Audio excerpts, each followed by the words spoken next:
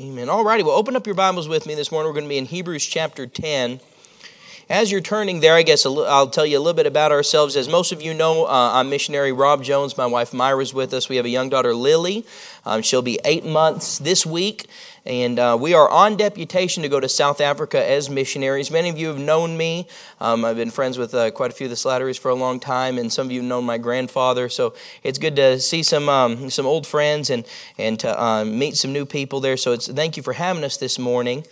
From the time I was young, I thought God wanted me to be a missionary. When I was little, I would hear stories of my grandfather as he traveled to Ireland and Jamaica and India and Cuba. And I'd hear all these stories, and I thought, well, maybe one day I can be a missionary. And I prayed and I prayed all through high school. God, where would you want me to be a missionary? And my wife and I started dating in Bible college, and we were just wondering, God, we know you want us to go to the mission field, but we don't know where. So we do things, like, all right, we're going to spin this globe, and wherever my finger lands is where God's calling us, Atlantic Ocean, spin again. So we tried and we prayed, and God just never laid anywhere in our hearts. We continued to pray and got to our senior year of Bible college, and God had never showed us anywhere. So we thought, God, you've called us to be missionaries, but you haven't given us a mission field. We're happy to go anywhere, but just tell us where. So as we got to our senior year, our pastor recommended we start candidating at some churches that needed pastors, and so we did. We traveled a bit, and we went to some churches, and some good churches, some good opportunities, good people, but we knew that God wanted us on the mission field. So we said, God, where do you want us to go? And I told God, we went to one church, and it was great opportunity, great people, and I probably shouldn't have done this, but I put a deadline on God. I said, God, if you want me to be a missionary, I need you to tell me this week. I said, if you don't, I'm going to take this church. We just need to know. Please tell us. That week, I went to a conference, and a missionary from Mexico got up, and he said, I've been taking trips over to South Africa. He said, and we have seen thousands of people come to Christ. And he said, I need a missionary who's going to come and start a church so that these people have a church to go to. He said, we're seeing thousands of people saved, but I don't have anywhere to send them. And he said, I need a missionary. And I said, yeah, he's right. He needs a missionary. And he said, we need to pray that God will send somebody. And I said, God, would you send somebody to South Africa? And I thought, what a dummy. I have been praying and begging that God would show me where he wants me to go. And here I have a need presented in front of me. And so we said, God, if you want us to go to South Africa, that's where we'll go. We just got back from our survey trip a few weeks ago, and I've never seen anything like it. A beautiful country, lots of beautiful sights, lots of different things, great cultures and good food. As you can tell, I'm not starving for sure. So it was beautiful. But most importantly, the people there, I've never seen an openness to the gospel like that anywhere else. My wife and I, while we were there, just the two of us were able to see over 1,500 people come to Christ while we were there.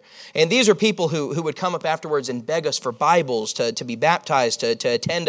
They were like, Pastor, where is your church? I want to attend. And I'm not a pastor. I don't have a church. That's why we're raising support. So, we tell them we're coming back, and when we come back, we'll start a church. But just to see the openness and the hunger, it's amazing to see. If you're there in Hebrews chapter 10, if you will stand with me for the reading of God's word, we'll be in verse 36. It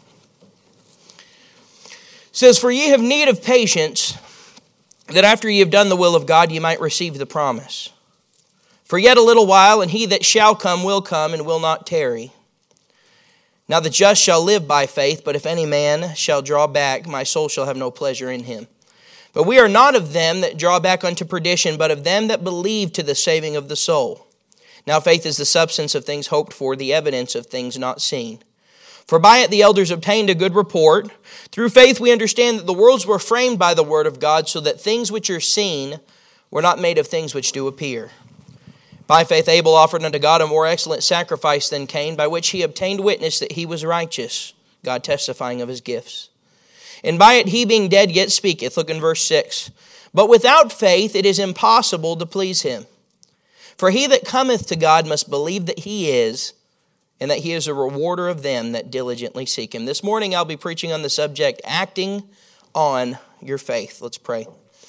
Father in heaven, we come to you this morning not out of habit, but because we need you to meet with us. As we open your word and we see the truth that you've put in there, we ask that you help us to apply it to our lives. Lord, we don't just want to be Christians in name, but we want to be Christians that live by faith. Help us to be who you want us to be. And thank you for this great church. We ask these things in Jesus' name. Amen. You may be seated. Verse 38 says, "Now the just shall live by faith." It's a very unique phrase. It's only found in Scripture 4 times. The just shall live by faith. Now we know that faith is essential to the Christian. Faith is what gives us salvation. We saw earlier that beautiful song where it says, "Just as I am." And we know that when we come to Christ, He will save us. The Bible says in Ephesians chapter 2, "For by grace are ye saved through faith, that not of yourselves it is the gift of God, not of works, lest any man should boast." The just have life through faith. The Bible says that when we put our faith and trust in Jesus Christ, when we are saved, we have life through faith. But Hebrews chapter 10 goes a little farther.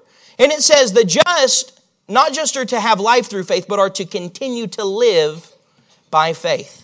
Now, no good works can save you. God will accept you where you are in your sin. He will forgive your sin and He will give you salvation. There's nothing you can do. There's nothing you can try to do that will give you salvation. But so many Christians, America's churches are filled with people who are saved, and that's it. I hear people all the time, they say, "Oh, have you read what's in the news? Have you heard what's going on? We're just hanging on until Jesus comes." And America's churches are filled with people who are just hanging on. They're not living by faith, they just have faith. I see many people, and they'll post on Facebook, they'll say, "Oh, I am a Christian." You go to their profile and it'll say, Patriot, Father, Christian. And you continue to scroll a little bit and you say, "Really? A Christian?" You see, because they have faith, Christianity is their faith, but they have no life. They have no Christian life that follows that faith. We talk about people, we say they are of the Buddhist faith. They are of the Islamic faith. You see, the Bible says that our faith is not just something that we should have, it's something that we should live. We are not just to have faith, we are to live by that faith. So many Christians, salvation, they get saved. "Oh, Lord, save me, I'm a sinner. Lord, forgive me. I believe that Jesus died for me. Take me to heaven." They get saved and they say, "Wow, that's awesome." And then they kind of put it in their pockets and say, "Okay, I'm a Christian." They never live by faith. So many people do not do what God wants them to do. Young men do not go to the mission field, do not surrender to preach. Families don't live their lives the way that God wants them to. We meet many people and they say they're a Christian and they live their lives contrary to what's found in the Bible. You see, because they have faith, but they're not living by faith. This morning, I won't take too much of your time, but we're going to look at 3 hindrances to living by faith. In my life, I've found that when I was not living by faith, whenever God would give me something to do and I disobeyed, whenever I knew what was right and I didn't obey, I found that there were 3 hindrances. They're all found in Daniel chapter 3. If you'll turn over with me, this is where we'll spend the majority of our time today. I want each of us to evaluate ourselves and say, am I living by faith? Is my faith something that is actionable to me? Is Christian just something that I am, or is Christian something that I do? There are many people and they come to church, they sit, they may even sing a song, but when the preacher says, this is what the Bible has said, God has said you're supposed to live this way. God has said you're not supposed to live this way. God has said you're supposed to do this. Many people, they have faith. They're sitting in the pew. They're singing the songs. They may even say amen, but when it comes to doing it, they're not living by faith. You see, our faith is not just something that we should have. Our faith is something that we should live. Daniel chapter 3, very familiar passage. We'll look in verse 1. Nebuchadnezzar the king made an image of gold whose height was 70 cubits and the breadth thereof 6 cubits. He set it up in the plain of Dura in the province of Babylon. Then Nebuchadnezzar the king sent to gather together the princes, the governors, and the captains, the judges, the treasurers, the counselors, the sheriffs, and all the rulers of the provinces, to come to the dedication of the image which Nebuchadnezzar the king had set up. Verse 4, then an herald cried aloud, to you it is commanded, O people, nations, and languages, that at what time you hear the sound of the cornet, flute, harp, sackbut, psaltery, dulcimer, and all kinds of music, ye fall down and worship the golden image that Nebuchadnezzar the king had set up. And whoso falleth not down and worshipeth shall the same hour be cast into the midst of a burning fiery furnace. Therefore at that time, when all the people heard the sound of the cornet, flute, harp, sackbut, psaltery, and all kinds of music, all the people, the nations and the languages, fell down and worshipped the golden image that Nebuchadnezzar the king had set up. There are so many people here in this passage, and as we look at this passage, we see Nebuchadnezzar the king. He's made an image, 90 feet high, 9 feet wide, possibly an image of himself. And he says, when the music plays, I want you to bow down to the image that I've set up. Now, there were many people here. They knew what was right to do. They had faith. The Bible says that in Jeremiah chapter 52 that several thousand Jews were taken from Israel to Babylon. These are people who you would look at and say, these are God's people. These are people of faith. These are people who have seen God work. They've seen God's hand. They know what's right to do. But what happens? When the music plays, the people bow. These are people who you would look at and say they have faith, but they didn't live by faith. So many Christians are in the same way where they have faith, but the trials come, the pressures come, inconveniences come. They don't live by faith. It's sad to see so many people who'll get saved, they'll come to church for a little bit, they'll get real excited. And you say, wow, that's awesome. They have a newfound faith. And what happens? Something happens in their life. 6 months later, they're gone. You never hear from them again. You see, because they had faith, but they didn't live by faith. These Israelites here, you see, they had faith. They knew that there was one God. They knew He said, worship the Lord thy God, Him only shalt thou serve. They knew, they had faith, they believed. But when it came time to act on that belief, they didn't do it. We see the first kind of hindrance, if you will, of attitude that keeps us from living by faith, and I call it having gullible faith. You see, man's made so that he has to believe in something.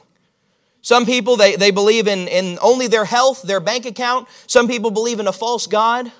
But everyone has some level of faith. That's why Hebrews chapter 11 says faith is the substance.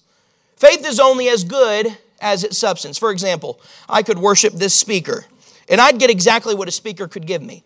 I can pray to it, I can call out to it, and all I'll get is what this speaker can give me. Because I put my faith in this speaker. So many people, they put their faith in something that can't back it up. Many people, they live their faith based on what someone else says online. Many people, they live their lives, they put their faith in what the preacher says and not what the book says.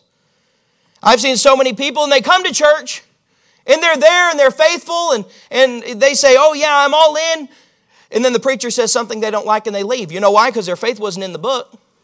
Their faith was in the preacher. You see, your faith is only as good as its object.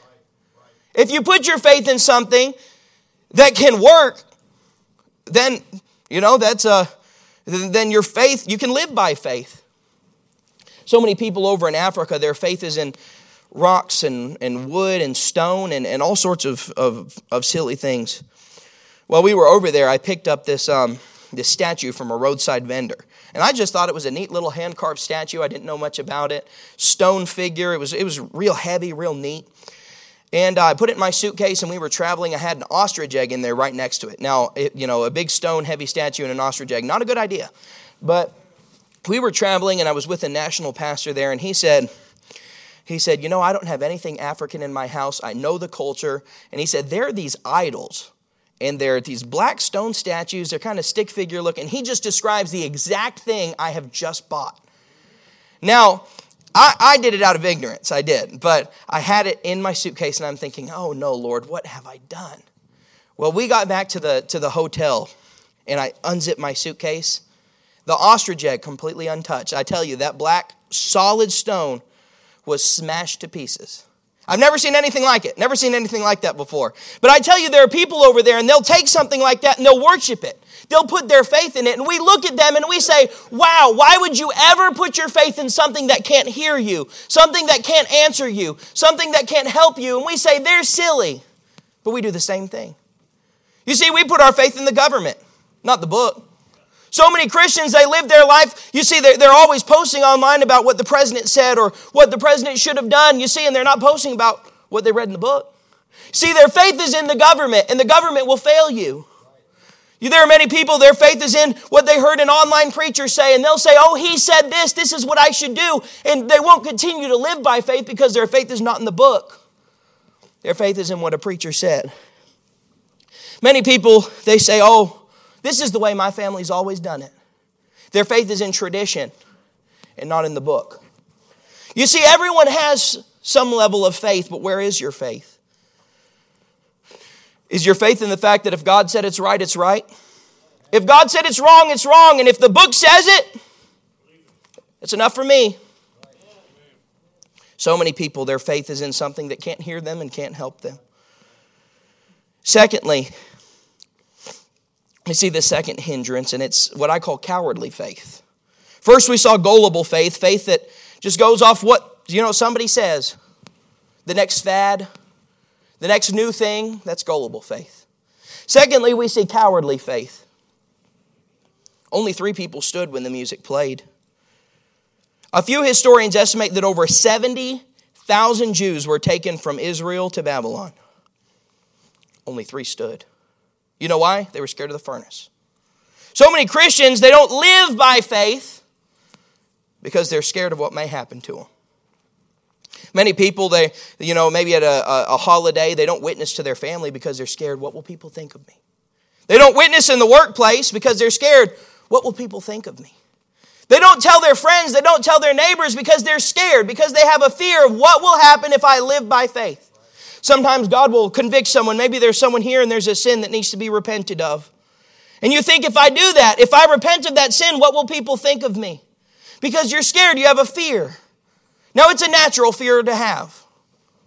It's okay to have some sort of fear. I guess it's okay to worry about that, but if it affects if you live by faith, you have a cowardly faith. So many people, they don't do what God has called them to do because they're scared of what it may cost them. Many people don't surrender to go to the mission field because they wonder, what will it cost me? Will it cost my finances? Will I have to leave my family? What will it cost me to go to a foreign country? You see, they don't live by faith. They don't act on what God has called them to do because they're not living by faith. They're living by fear. They use the same excuses. They say, oh, well, if I don't do that, I can just be a witness here. Well, that's true. You can. But if God's called you to do it. Now, if God hasn't called you to go to the foreign mission field, that's fine. But if God has and you're not doing it, what's your reason? Are you living by faith? Maybe God's called you to do something else. Maybe God wants you to work on the bus route, to work in the nursery, to sing in the choir. God has spoken to you about something that you can do. You can live by faith, and what are you going to do about it? Are you scared? Oh no, what if someone hears my voice? What will they think? You see, many Christians, they don't live by faith either because of the authority of another. They have gullible faith. Or because they're scared. Fearful faith.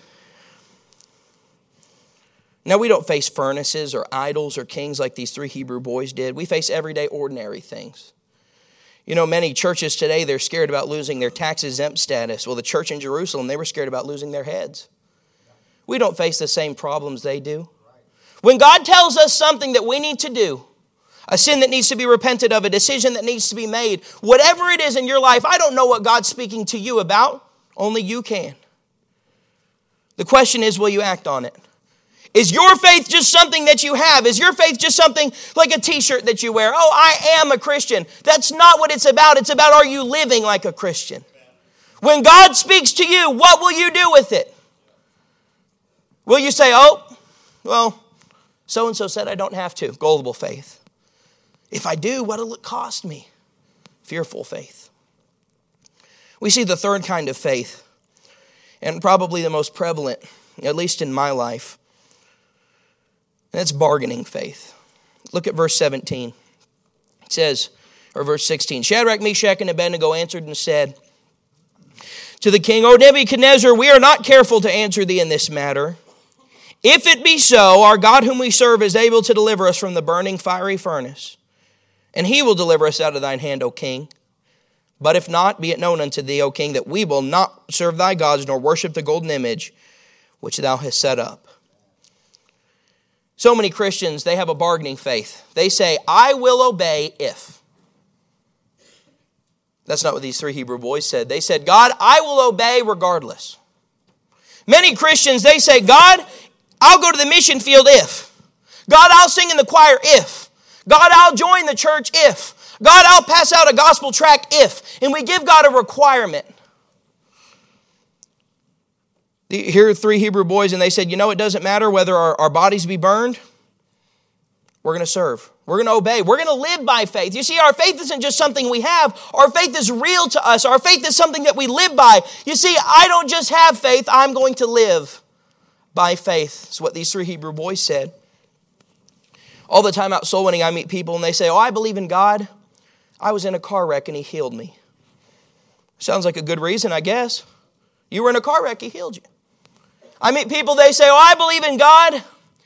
I had cancer and He healed my body. Sounds like a good reason to believe in God. You had cancer and He healed you. Say He didn't heal you. Say He gave you cancer. Say the trials in your life got hard. Will you still obey? You see, if your faith is based on what God does and not on who God is, you have a bargaining faith. So many Christians, their faith is based on the blessings they've been given. They say, God, I will serve you because you've blessed me. We treat God sometimes like He's this big vending machine in the sky. We put in a quarter prayer and we expect a quarter blessing. But He's the God of heaven, all-knowing, all-powerful. He looked down from heaven and He saw us lost in our sins. He sent His Son Jesus to die on the cross. I think of the time as a young boy when He looked down and saw Rob Jones, lost and on his way to an eternal fiery hell. I put my faith and trust in Jesus Christ. I don't deserve heaven. I don't deserve any of what He's given me. So many Christians, they take that wonderful salvation, so undeserved, and they say, thank you, God. Give me more. Thank you, God. Can I have some more? God says, serve me. I will if you give me some more. Serve me. God, I'll serve you, but can you heal me? God, I'll serve you. Can you give me a job? So many Christians, their faith is based on what God does, not on who God is. One illustration and I'll be done. Job didn't have bargaining faith. You read the book of Job. One day Satan came to God and he said, God said to Satan, have you considered my servant Job, an upright man, faithful in all his ways? Satan said, he only serves you because of what you've given him. God said, take it away. I have one daughter. I couldn't imagine what it'd be like to lose her. Job had 10 children. In one day, all of his wealth, all of his family gone. What did he say? Though He slay me, yet will I trust Him. Satan comes back to God and God says, hey, look at Job. You see him? He's faithful. He serves me. He doesn't have bargaining faith. Satan says, touch his body. He won't serve you. Job wakes up the next day, he's got sores all over his body. What does he say? The Lord giveth, the Lord taketh away. Cursed be the name of the Lord. No, he said, blessed be the name of the Lord, because his faith was not based on what he had. It was on the fact that there is a God in heaven. He sits on the throne and He rules. Doesn't matter what He gives me. It doesn't matter what He takes away. I'll serve Him.